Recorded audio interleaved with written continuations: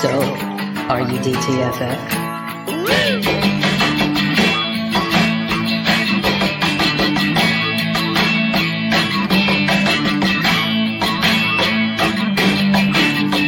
Once again, here is Drinking and Talking Fantasy Football with your hosts, Dustin Lunt and Jake Trowbridge. Hey, good evening, everyone. Happy Tuesday. Coming at you 30 minutes early if you're joining us live. Hopefully you all see the notifications because you subscribe to our YouTube channel. You'll know that we are live now. If not, go do that. That way, when we happen to record early or on a different day, you'll be ready for it. So, Jake, how are you doing this fine Tuesday evening? A little bit better now that you pronounced it like fine. I don't know. That gave me the spark I think that I needed. I like that we're keeping things a little bit more positive with this show. This week's show, we get to do a little bit of back padding, not too much. We don't want to injure ourselves. Well, never. But No. we, after last week's rightful shellacking of our own previous takes, we now get to celebrate some of the things that we did well. Yes, we do. You more so than me from the looks of the show sheet, but that's quite okay because I had more than enough to talk about last week. So it makes sense. It's a little yin, a little yang there. Before we get into patting ourselves on the back and doing some victory laps here, what a weekend of football did we have here with that super wild card weekend. Yeah. Man, you literally had to watch every single game all the way through, because there were some amazing comebacks and just amazing games, period. Like, this just gets me jazzed up for the rest of the playoffs here. If this is how the first weekend went, like, it's going to be fucking amazing all the way through. It's a high bar, man. It's a very high bar for it to clear now because there was only one game that was just like an outright shellacking, which had its own certain level of joy. If you're very much into Schadenfreude and you like seeing Tom Brady kind of potentially end his career on a super down note, then the Dallas-Tampa Bay game was for you. But everything else was, super interesting and for the most part, very close. Yeah, it was a lot of fun. Like I said, I'm looking forward to the rest of the playoffs here, just because this last weekend was so enjoyable. Let's get into what we're drinking here, Jake. You provided the beer this evening for us, so why don't you tell us a little about it? Well, it's wintertime, as everyone may or may not know. It is the wintertime, and I like a good thick stout for the wintertime. And I like things like this, which is from Fox River Brewing Company. It's an Oshkosh/Appleton fixture. And it's called Vixen's Vanilla. It has hearts and stuff on it. I'm guessing this is supposed to be like a Cupid's Day theme, a little Valentine's Day action. But you know what? I thought we could use it for our victory laps. It's supposed to be a vanilla cinnamon stout. I've had a little sip. It's a little different. Dustin, would you say this is a little different of a stout? It is. Yeah. I'm going to go while you're taking another sip. I'm going to say it's actually a little thin for a stout. I don't get like the meaty clackers on a stout that you're used to. I would agree 100%. I mean, it literally says on the bottle, a full-bodied dessert stout. Really, I get a shit ton of cinnamon. And it's really overpowering everything else. I can get a little bit of chocolate, like once you get past that cinnamon, but I mean, it is literally just cinnamon right on the front of the tongue. And that's like all I'm tasting. Yeah, you're not wrong. I do love cinnamon. And even for me, this is really pushing it because the aftertaste is 1000% cinnamon. I'm going to wake up in the morning still tasting cinnamon. I know it. I think so too. I mean, it's just, I don't really get any of the vanilla. Maybe just a whiff of it, like just the slightest hint. Yeah, I can't. I've smelled it. I put my nostrils right in there. I got no vanilla out of that thing. Definitely no chocolate. It says chocolate, kind of more in the finer print of this. Like I said, I get just a slight touch of chocolate, just a whisper of vanilla. Yeah. But it is all cinnamon all day long. It is. You know what this beer is, Dustin? It's the Fireball of beers. That's what we're really drinking. I guess, but I feel like you're doing Fireball a disservice, if that's possible. Oh, wow. So not a sponsor, Fox River Brewing. Maybe we'll have to try a different one. Maybe not the cinnamon bomb that this is. Yeah. We'll try something else. It's all right. So it's something. We have something in our glass, something in our mugs for tonight, and that's all we can hope for. Absolutely. And I like that we supported something near to my hometown in the Fox River Valley. So I do appreciate that too.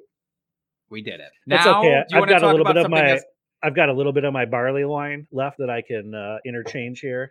This barley wine, just to talk up my own home brewing a little bit. This barley wine is now 3 years old. I brewed it in 2020 in the midst of the pandemic, and it is aged wonderfully. It's like at 9%, so it's not like a super high barley wine, but it's nice and caramely, and I feel like it's aged beautifully. What's it up to at this point after 3 years? 24%, 28% alcohol? What are we dealing with? That's not how alcohol percentages work. No? Oh, okay. No. Once it's there, that's where it is. It doesn't get more boozy, maybe less boozy over time, but not more. Okay. Well, there goes that idea. You really put the pin in my balloon with that one. Yeah. Yeah. Why don't you continue to put the pin in my balloon? We'll talk about last week's beer bet. It's one of my victory laps for this show. Yeah. There you go. Get it up top. That's right. So our beer bet, as a reminder to everyone, you picked it this last week, Jake, and it was the wide receiver 1 versus the wide receiver 1 on each team in the Buffalo versus Miami game. I ended up taking Buffalo, and I just want to say I had 2 wide receivers that finished better than your number 1 wide receiver on Miami. So it ended up being Gabe Davis with 23.3 points, and Tyreek had just a paltry 16.4. Abysmal. Can we at least say that this bet maybe kind of put to bed the idea that Tyreek Hill is quarterback proof? I think we found that's only true to some extent. I mean, obviously that was still a fine line. Mm-hmm. It is. That it was bad, obviously, but it was not the 25 points that you would have expected, perhaps. Exactly. So, Jake, I believe you have something you need to say, probably want to say. No, just need. Am required to say. Because you had 2 that finished above me, I gave myself just a little bit extra as a shot. Call it a 1.5 shot. But it's just amaretto, so, it's not like I'm really slushing anything too horrid down this gullet of mine. But, Dustin, you are an amazing fantasy football prognosticator / genius. Cheers. Thank you. And you're going to thank me later for winning that bet when you have your work meeting. So, yeah, you're right. You know what? This was a little gift to me. All right. Before we get into our drunk trade, let's revisit our little DFS segment we had from last week. So we did a monkey knife fight, if you do recall. And I'm not going to bring it up on the screen. I'll just go through what our picks were. So we did try to do an 8 for 8. On all the Saturday games here. So we were 6 of 8, so not too shabby. Obviously not winning money, but 6 out of 8, that's respectable, I would say. It is. It is, by golly. So we hit on the following. George Kittle, less than 47.5. He only had 37. Evan Ingram, more than 47.5. He had 93.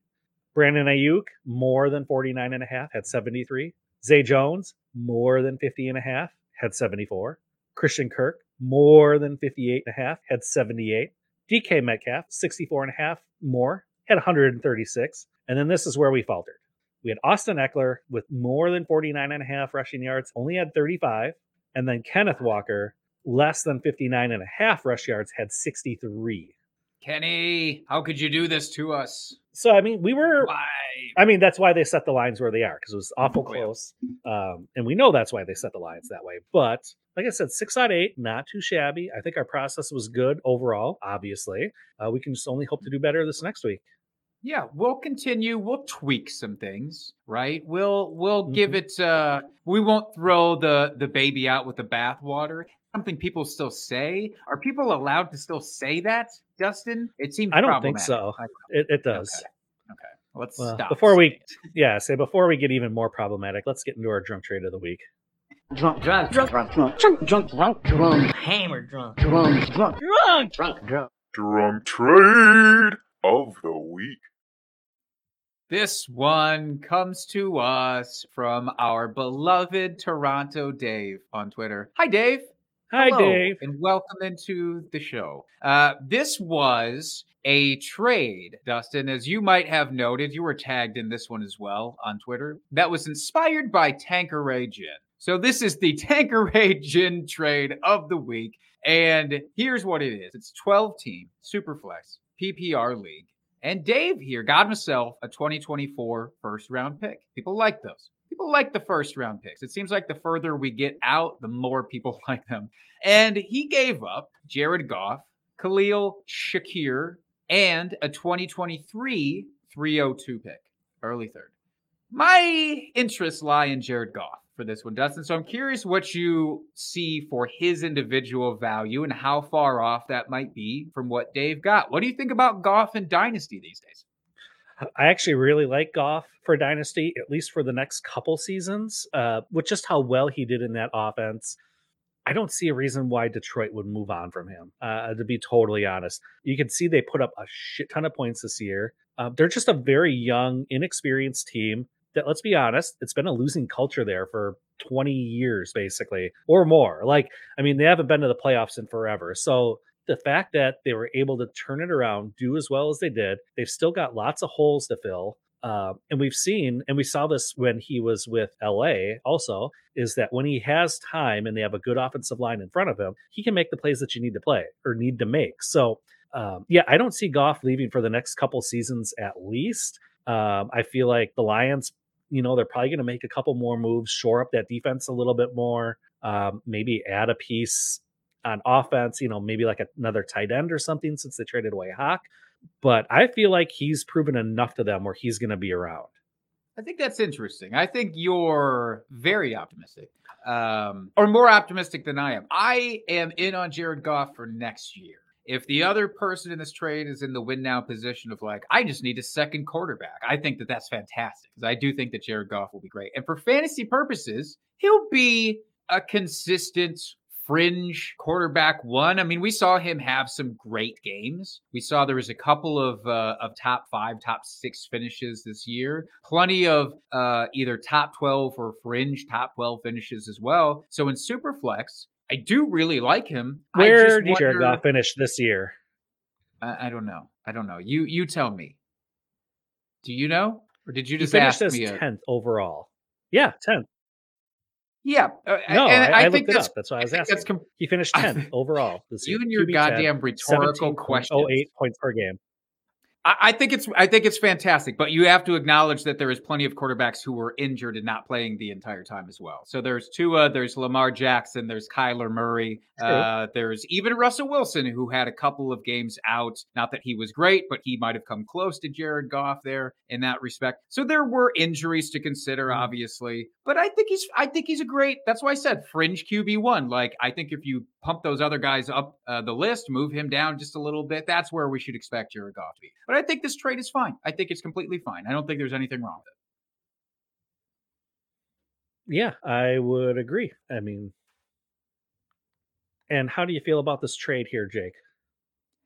I feel like Dave, for getting a first round pick, if you're not in a win now mode, giving up Goff essentially for a first round pick is well worth it to me. I would do that in a heartbeat. That's how I feel about this one. Mm-hmm. So you have no thoughts about Shakir? I don't. I mean, the third is whatever, and I get it's a super flex. So I mean, yeah, I feel like this was a good trade overall. I don't think it's an overpay whatsoever. And just to get a first for Goff, I know it's super flex, so you could probably could have eked out a little bit more. But I mean, I don't hate it. At least you're getting off on a guy when he's high, as opposed to 2 years ago, Jared Goff, you couldn't have gotten a ham sandwich for. Yeah, getting off on a guy while he's high? What is this, train spotting? It might be. Jeez. See where the evening goes. PG. Keep it PG for the fam here. No, I think this is a completely fine one, though. We've certainly seen much worse. I think he was maybe expecting, because of all the Tanqueray of it all, that we're going to have more negative things to say about this. I think he could have gotten a little bit more out of it, honestly, because it is a quarterback in a superflex league. So, yeah. I mean, traditionally those, you can get a pretty good ransom for those, especially when you're not getting one in return. But I mean, I don't hate it though either. Yeah, I think it was okay. We're a little bit split on it, but it's not split so much that we both feel like on polar opposite sides of this thing. Correctamundo. So that's good. That's nice. All right. Well, let's get into the main event here, the meat of the episode, so to speak, and talking a little victory laps. So these are guys that we kind of planted our flags on. We had strong opinions on, and we won. We did good. We said the things we said. It worked out how we hoped, and we're reaching around to our backs and giving ourselves a pat like this. Talking Just about like that. getting off on guys. Now there's reach around talk. Dustin, No, I was thought very We're specific. working on this. Very specific, Okay. just like this. Just like this. Okay. All right. Come on. Get your mind out of the gutter. All right, Jake, why don't you start us off this evening? Because as we said at the top of the show, you have a lot more to be excited and victorious about, while I do not.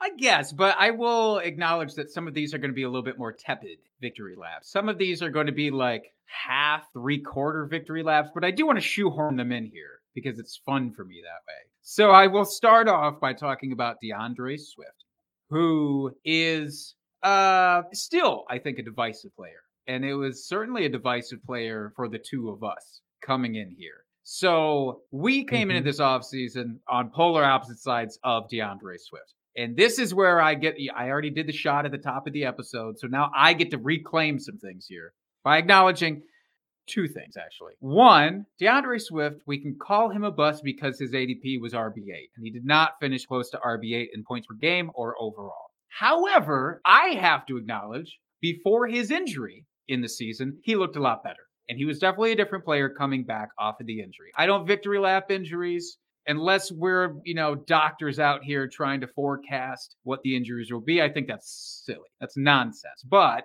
in the grand scheme of things, Jamal Williams did what I thought Jamal Williams would do.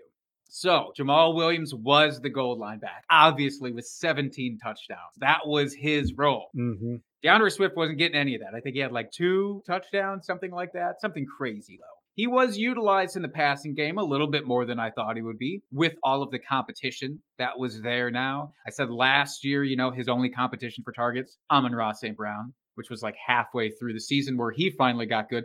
This year, he had more guys that were going to be competing, although Hockenson gets traded midseason and kind of throws a little bit of wrench into that idea as well. That said, he didn't really benefit that much from Hockenson being gone. Not as much as I thought he would. I thought there would be a tail, a bell curve, essentially, like started off good, reverse bell curve, I guess. Starts good, kind of meh in the middle, and then comes up at the end because of that trade. Didn't really happen that way. He was still fine. He had usable games, but he was nowhere near worth that RB8 threshold that you had to draft him for. Dustin, as the guy who was more on him this year, would you hold this against him? Would you hold the year against him? Do you think it was injuries? Are you back in on him for next year? Will I be in on him? Yes. Do I think I think he's going to be more of a high-end RB2 than a RB1. I think he's going to be right on that fringe this year, as opposed to kind of like a solidly drafted RB1. So if he's still going in like that 7, 8, 9 range, might be a little too rich for me, especially with some of these rookies we've got coming in that are going to be immediate impacts this year.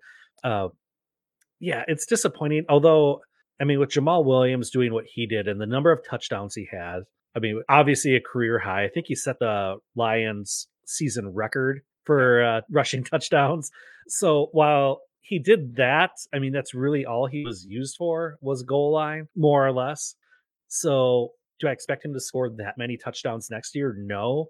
Will that necessarily go to Swift? No, it won't necessarily. I mean, there could be another guy. And I think Jamal Williams is a free agent after this year as well. So he might be out of the picture 100%. I mean, and if that's the case and they just bring in another guy to be the backup, that might not nearly be as talented as Jamal. I mean, we don't know. So I think it kind of depends how this offseason goes. And I know that's kind of a cagey answer and it's not what you want to hear, but it really does depend what this backfield shakes out to be. Because like I said, if he returns, yeah, Swift is not going to be in my top 12, just based on what happened this year. If Jamal leaves and they don't bring in someone that's super competent, or I guess someone that would maybe fill that goal line role, maybe I'd bump him up a few spots into that top 12. But he's going to be right on that cusp. Definitely not drafting him where I did this year, though.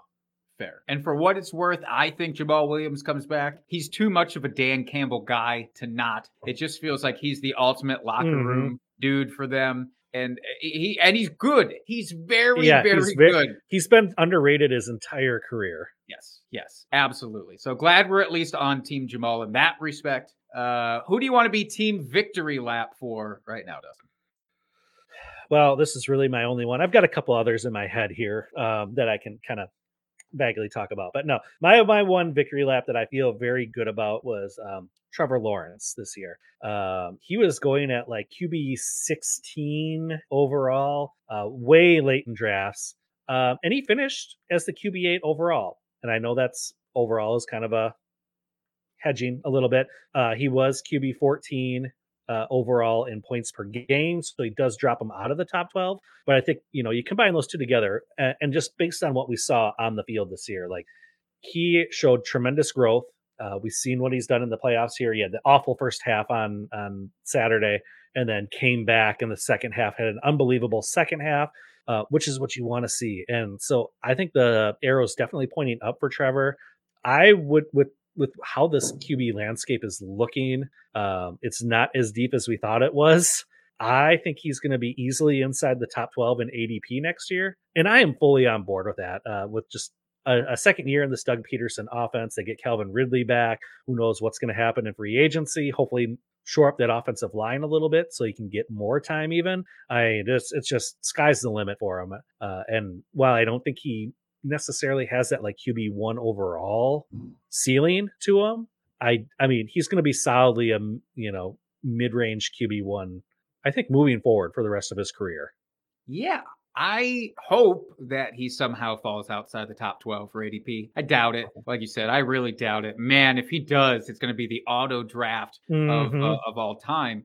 I actually think he does have QB1 upside, or very, very close to it. Very close to it. Because, look at someone replacing my T-Law pedestal love.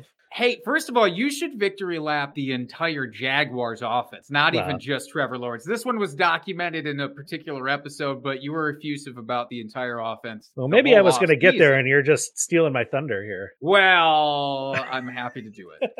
Because you know what? I was in on them too, damn it. So I'll take just a tiny bit of that thunder. No, I really do. No, it was a team.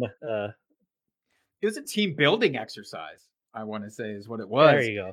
But, we talked about, again, how great this team was. You mentioned how one half of that game with Trevor Lawrence this weekend was bad. The other half was great. That was almost kind of the start to the season, too. Not to say he was atrocious to start the season, but he definitely ramped up down the stretch. Next year, factor in Calvin Ridley, who did join the team, however, was suspended, obviously, for this year. That's a pretty huge weapons upgrade for him if everything else keeps clicking. I don't see, and he can scoot. It's the Russell Wilson-esque type of running. It's not like Jalen Hurts, I'm never going to be able to get him there, but he still gives you a nice Konami code-ish, rushing upside, which you kind of need to have a shot at QB1.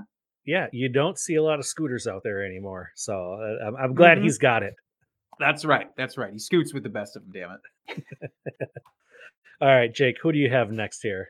It's my pleasure, Dustin, to be able to talk about Mike Gesicki on this episode because I like to give you shit. You haven't even been in on Gesicki for probably a couple of years at this point, but it's the residue from years ago that I just like to call attention to for some reason. But Mike Gesicki I called as my tight end bust for the year. He was going as tight end 12 in ADP, and I thought that was exorbitant.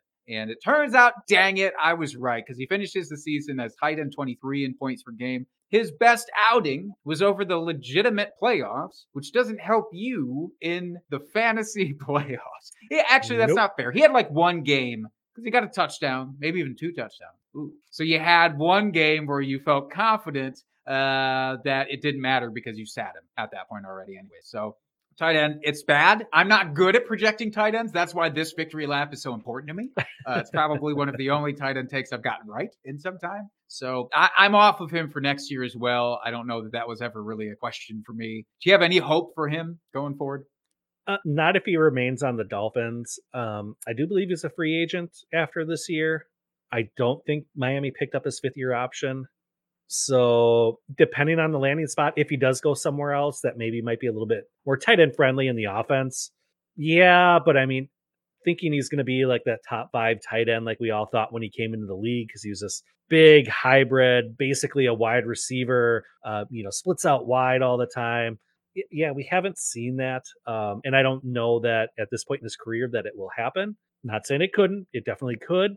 Chances are very, very slim. So depending on, like I said, if he goes to a different team, would I be on him if I was like, say, doing a platoon of tight ends late in the draft and just totally punted the position? Mhm. I might take a flyer on him at that point, again, depending on landing spot. But otherwise, especially if he stays at Miami, I'm totally off on him.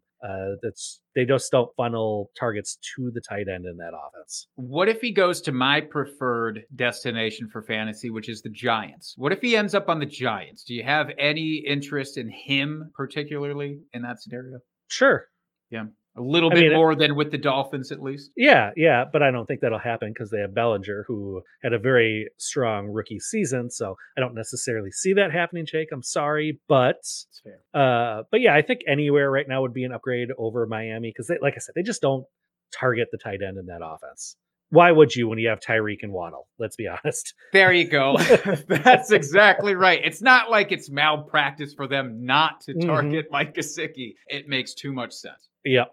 All right, Jake, hit us with one more here because let's be honest, I don't have anything on the show sheet. So I'm going to have to come up with ones for you. I think you're being a little bit harsh on yourself for this one, just for the sake of balance and, trying to play it cool. But I know that there's some waiting in the wings here, but I will give you, this is my tepid one. All right. I'm going to give you my tepid one. This one doesn't feel like I should be saying it. In fact, I nearly put it in last week's episode until I looked up the final ranking for Aaron Jones, who I listed as my running back drinking buddy. I was super high on Aaron Jones. Aaron Rodgers came out in the offseason talking about how both him and A.J. Dillon could both get 50 receptions, which to me meant that Aaron Jones would get 75 and A.J. Dillon would get 25.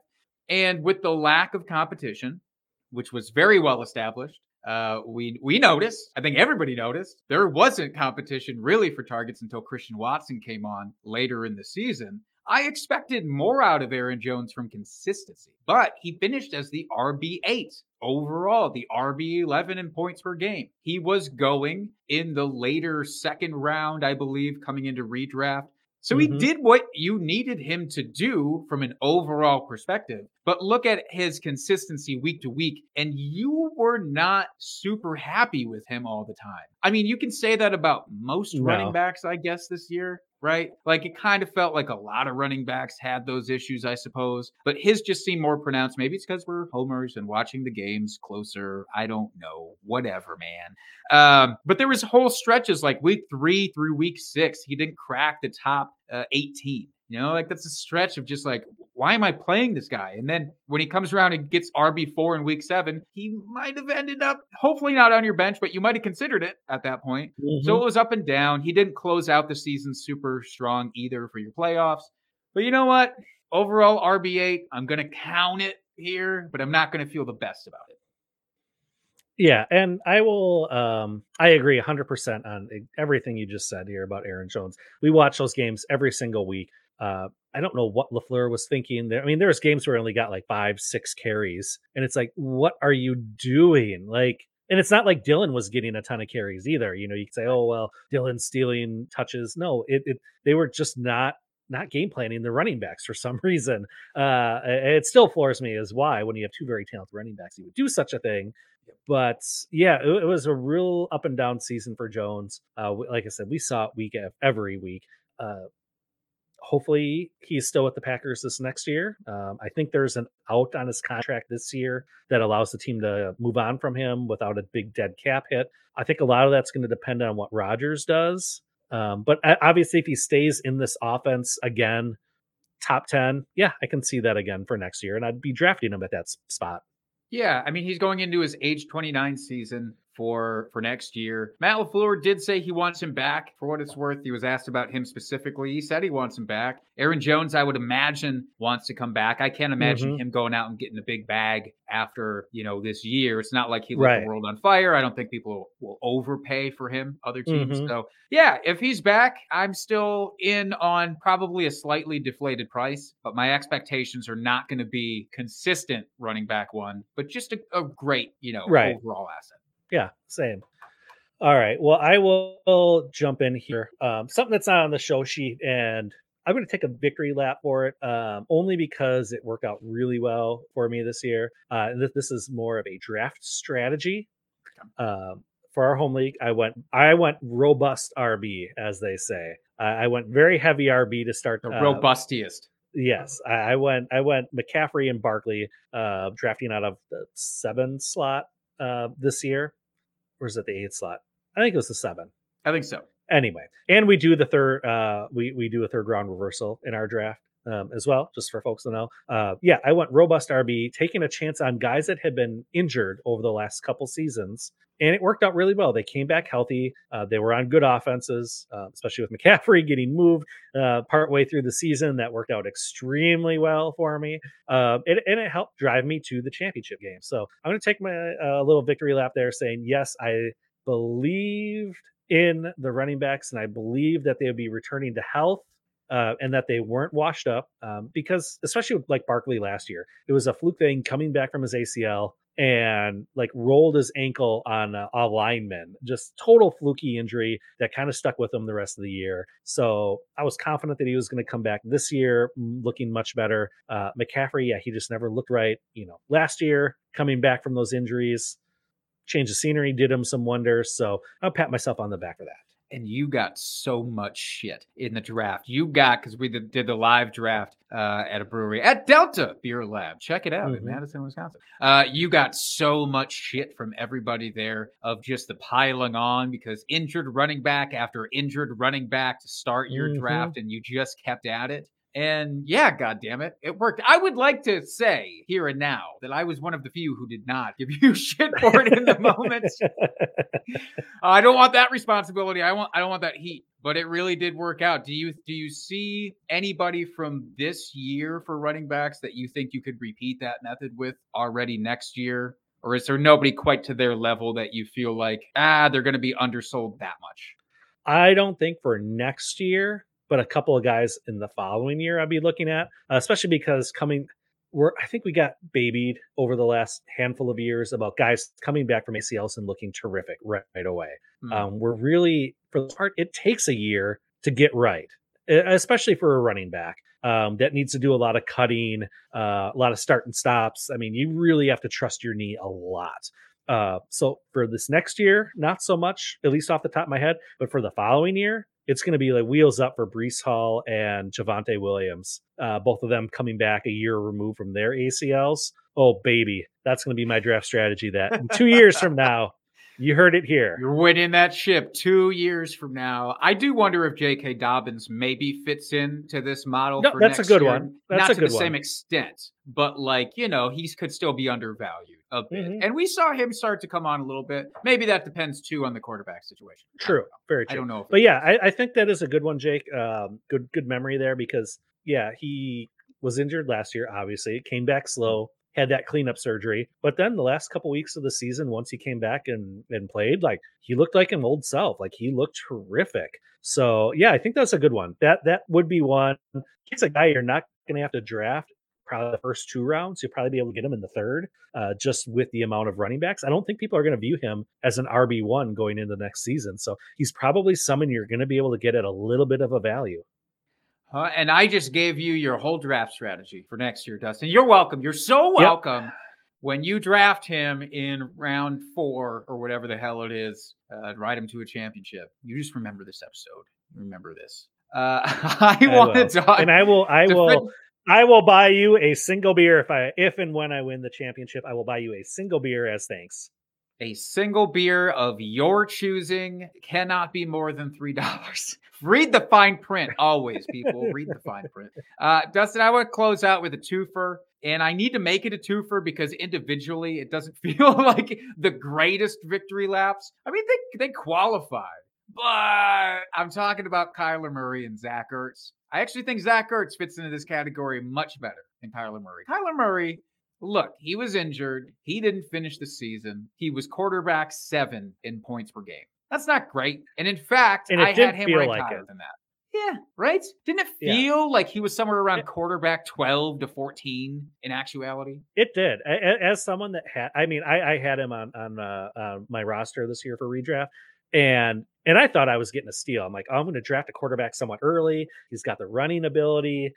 He's got the scoot to him.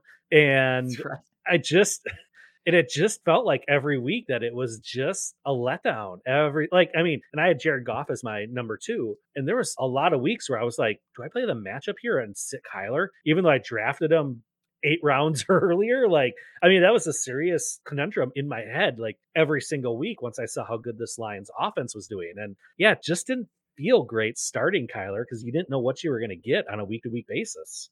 But I will give him this. For a guy who did not have his entire cast around him at any point during the season, DeAndre Hopkins suspended for the first 6 games, which I knew, and I still put him in this spot, saying that's 6 games. He can make it work with Hollywood Brown, which he did. Hollywood Brown looked fantastic those first 6 games. Hollywood Brown then gets injured immediately before DeAndre Hopkins comes back. Zach not Ertz a coincidence. Gets injured. You're right. Zach Ertz gets injured not too short after that. It's excuses. I get it. Nobody wants to hear excuses, especially for a mobile quarterback who should be able to make up for some of that in fantasy value. But the fact that he was still quarterback 7 and actually was somewhat consistent, maybe not consistently elite, but was actually consistent in some respects. I know you said there is some Goff versus Murray games or weeks where Goff was the better play, but I think that speaks to how good Goff was this year as well. But I'm really actually more excited about Zach Ertz because Zach Ertz was the tight end 5 leading up to his injury before he got injured in week 10. Tight end 5 is what you needed. If you didn't take Travis Kelce, which you should have, as of course me and Dustin both begged you to, we were on him from the jump, weren't we? Don't listen to last week. If you didn't draft Travis Kelce, you needed somebody like Zach Ertz. So as the tight end 5, and he was consistent. Again, consistently elite? No. But you didn't tank your week ever, and that says a lot. If you could tell me, okay, you're going to draft Zach Ertz in whatever, he probably went in the 8th round, 7th, I think I got him in the 9th, 10th in one league, If you're going to tell me you're going to get tight end 5 production all season long, and you can draft him that late, fucking sign me up all day long.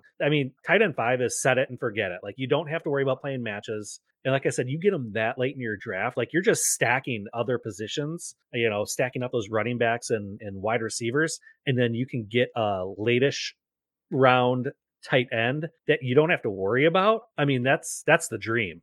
It is. Of course, the dream eventually had to come back to reality because he got injured. He's old.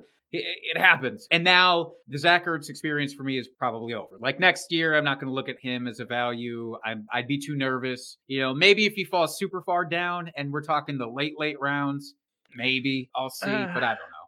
But even then, just on the timing of his injury, I don't know that he'll necessarily come back to start the year. So he's probably someone you put on your watch list at the start of the year. And as he's starting to come back and you're starting to see these videos of him, running routes and getting back at practice, and maybe they open up that 21-day window, coming off of IR, that would be the time to pick him up on your roster and get him on there before the rest of your league mates do, before he has that week, whatever week he comes back and he catches 6 balls for 80 yards and 2 touchdowns, because they're very excited to have him back.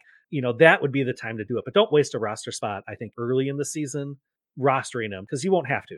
Yeah, that's a great point. Great point there. You see, always Thanks. Come to Dustin for the tight end takes. Always. Unless it's about Travis Kelce. Always. Otherwise, always. All right, do you have any more that you want to throw in here? No, that was great, Jake. Let's end it right there. We did it. We did it.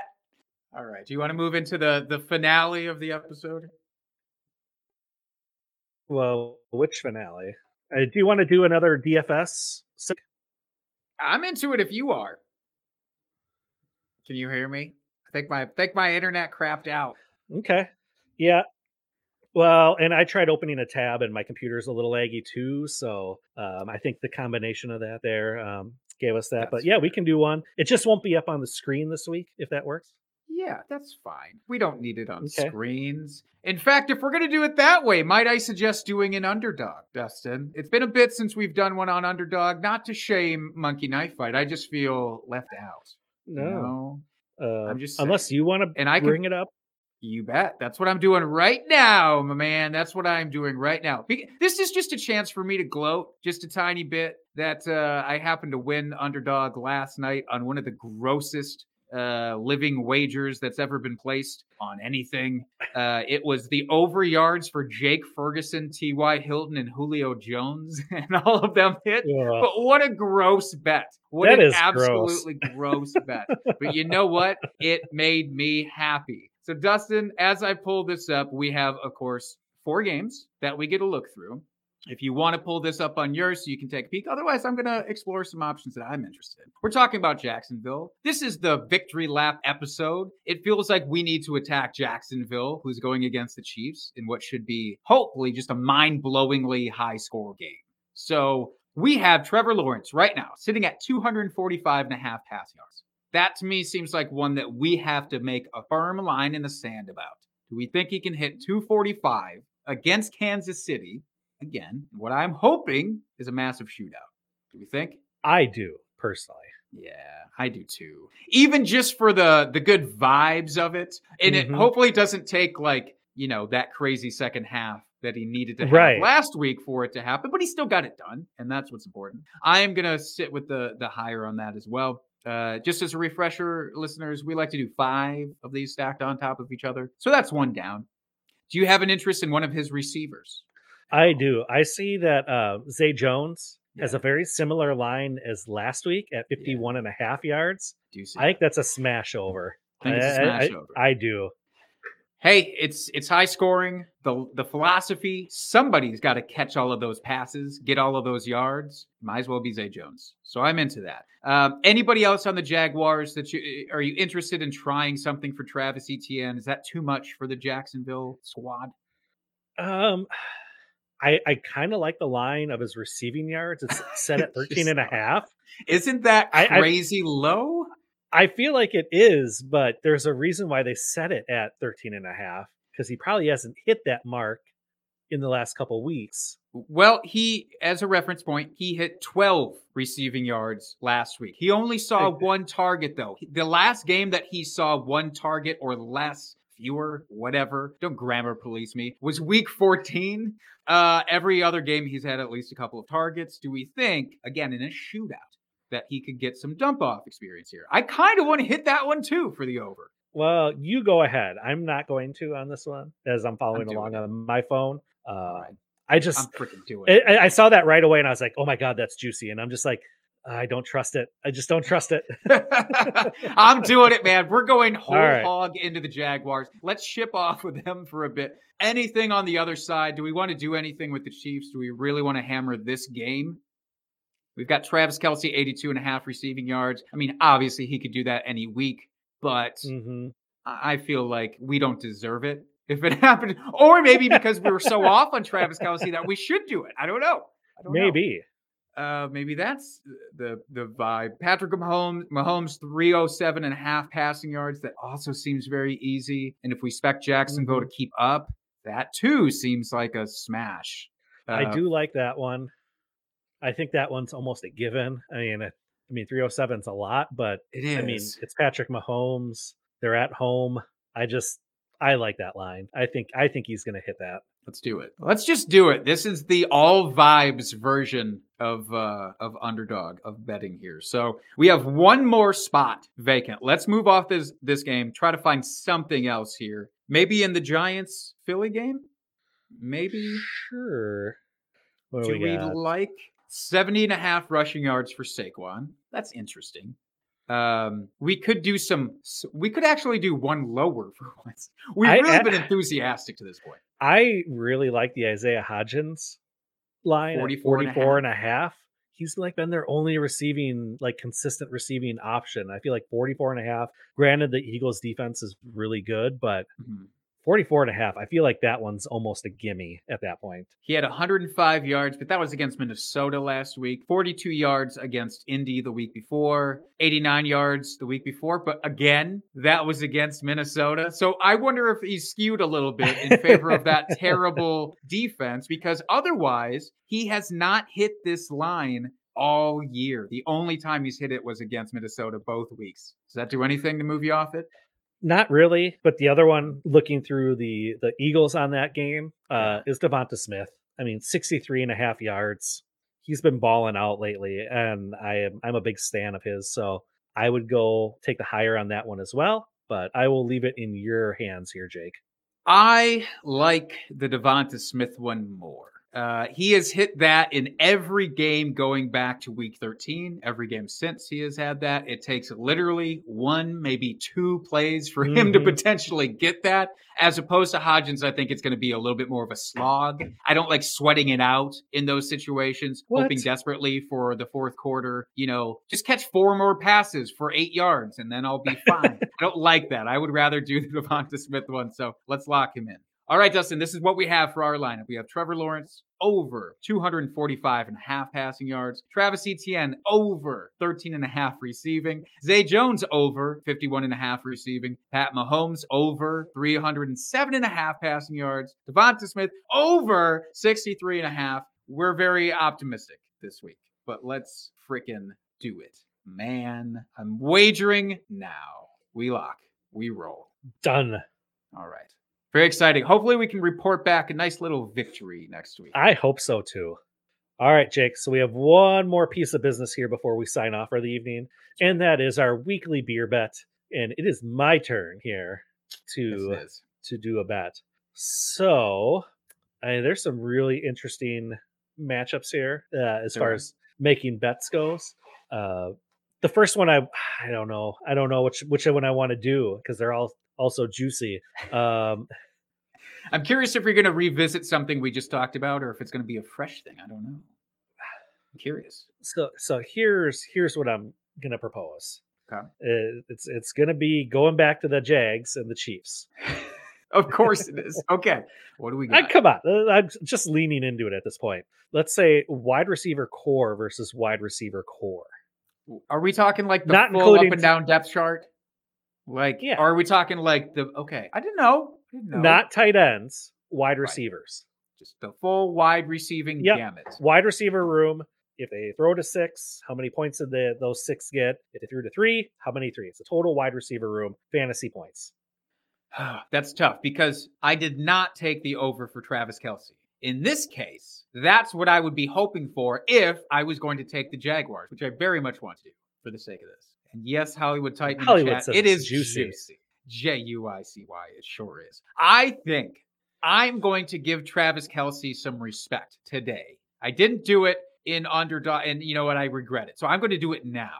And I'm going to take the Jacksonville Jaguars wide receiving group to give you that much more pain because you can root for them and you should, but you'll be rooting for me at the same time.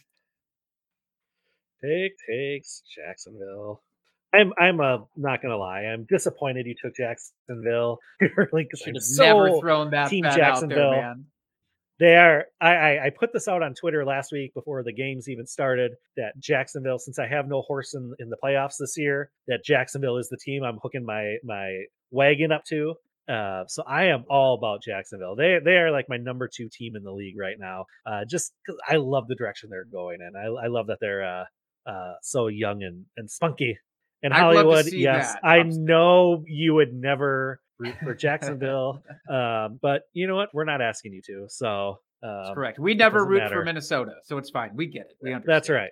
Oh my God! So Ben, my wife, was asking me this weekend with the Vikings game. She's like, "Aren't you rooting for them?" I'm like, "Hell no!" I'm like, "It's the Vikings." Like, That's can't not how root that for them. works. I can't root for them. Thing. No, it's not the thing of like, well, I just hope my division does good. No, that's not how this works.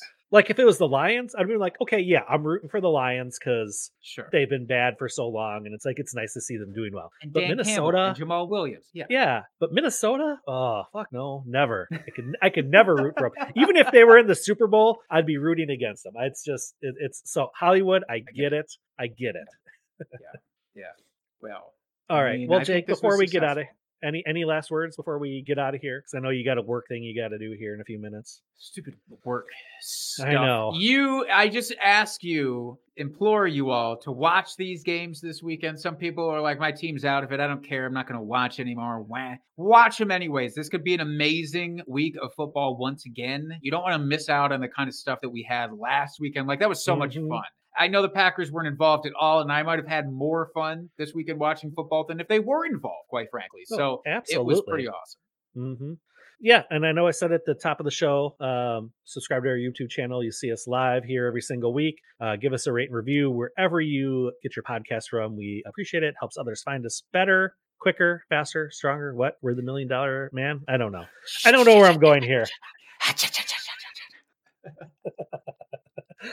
All right. Well, that's going to do it for this week, folks. Good luck on any DFS betting you're doing this weekend, any parlays on this weekend games. I hope nothing but riches for you. Stick it to the man. And until next week, folks, keep drinking and talking fantasy football. Cheers, FFers.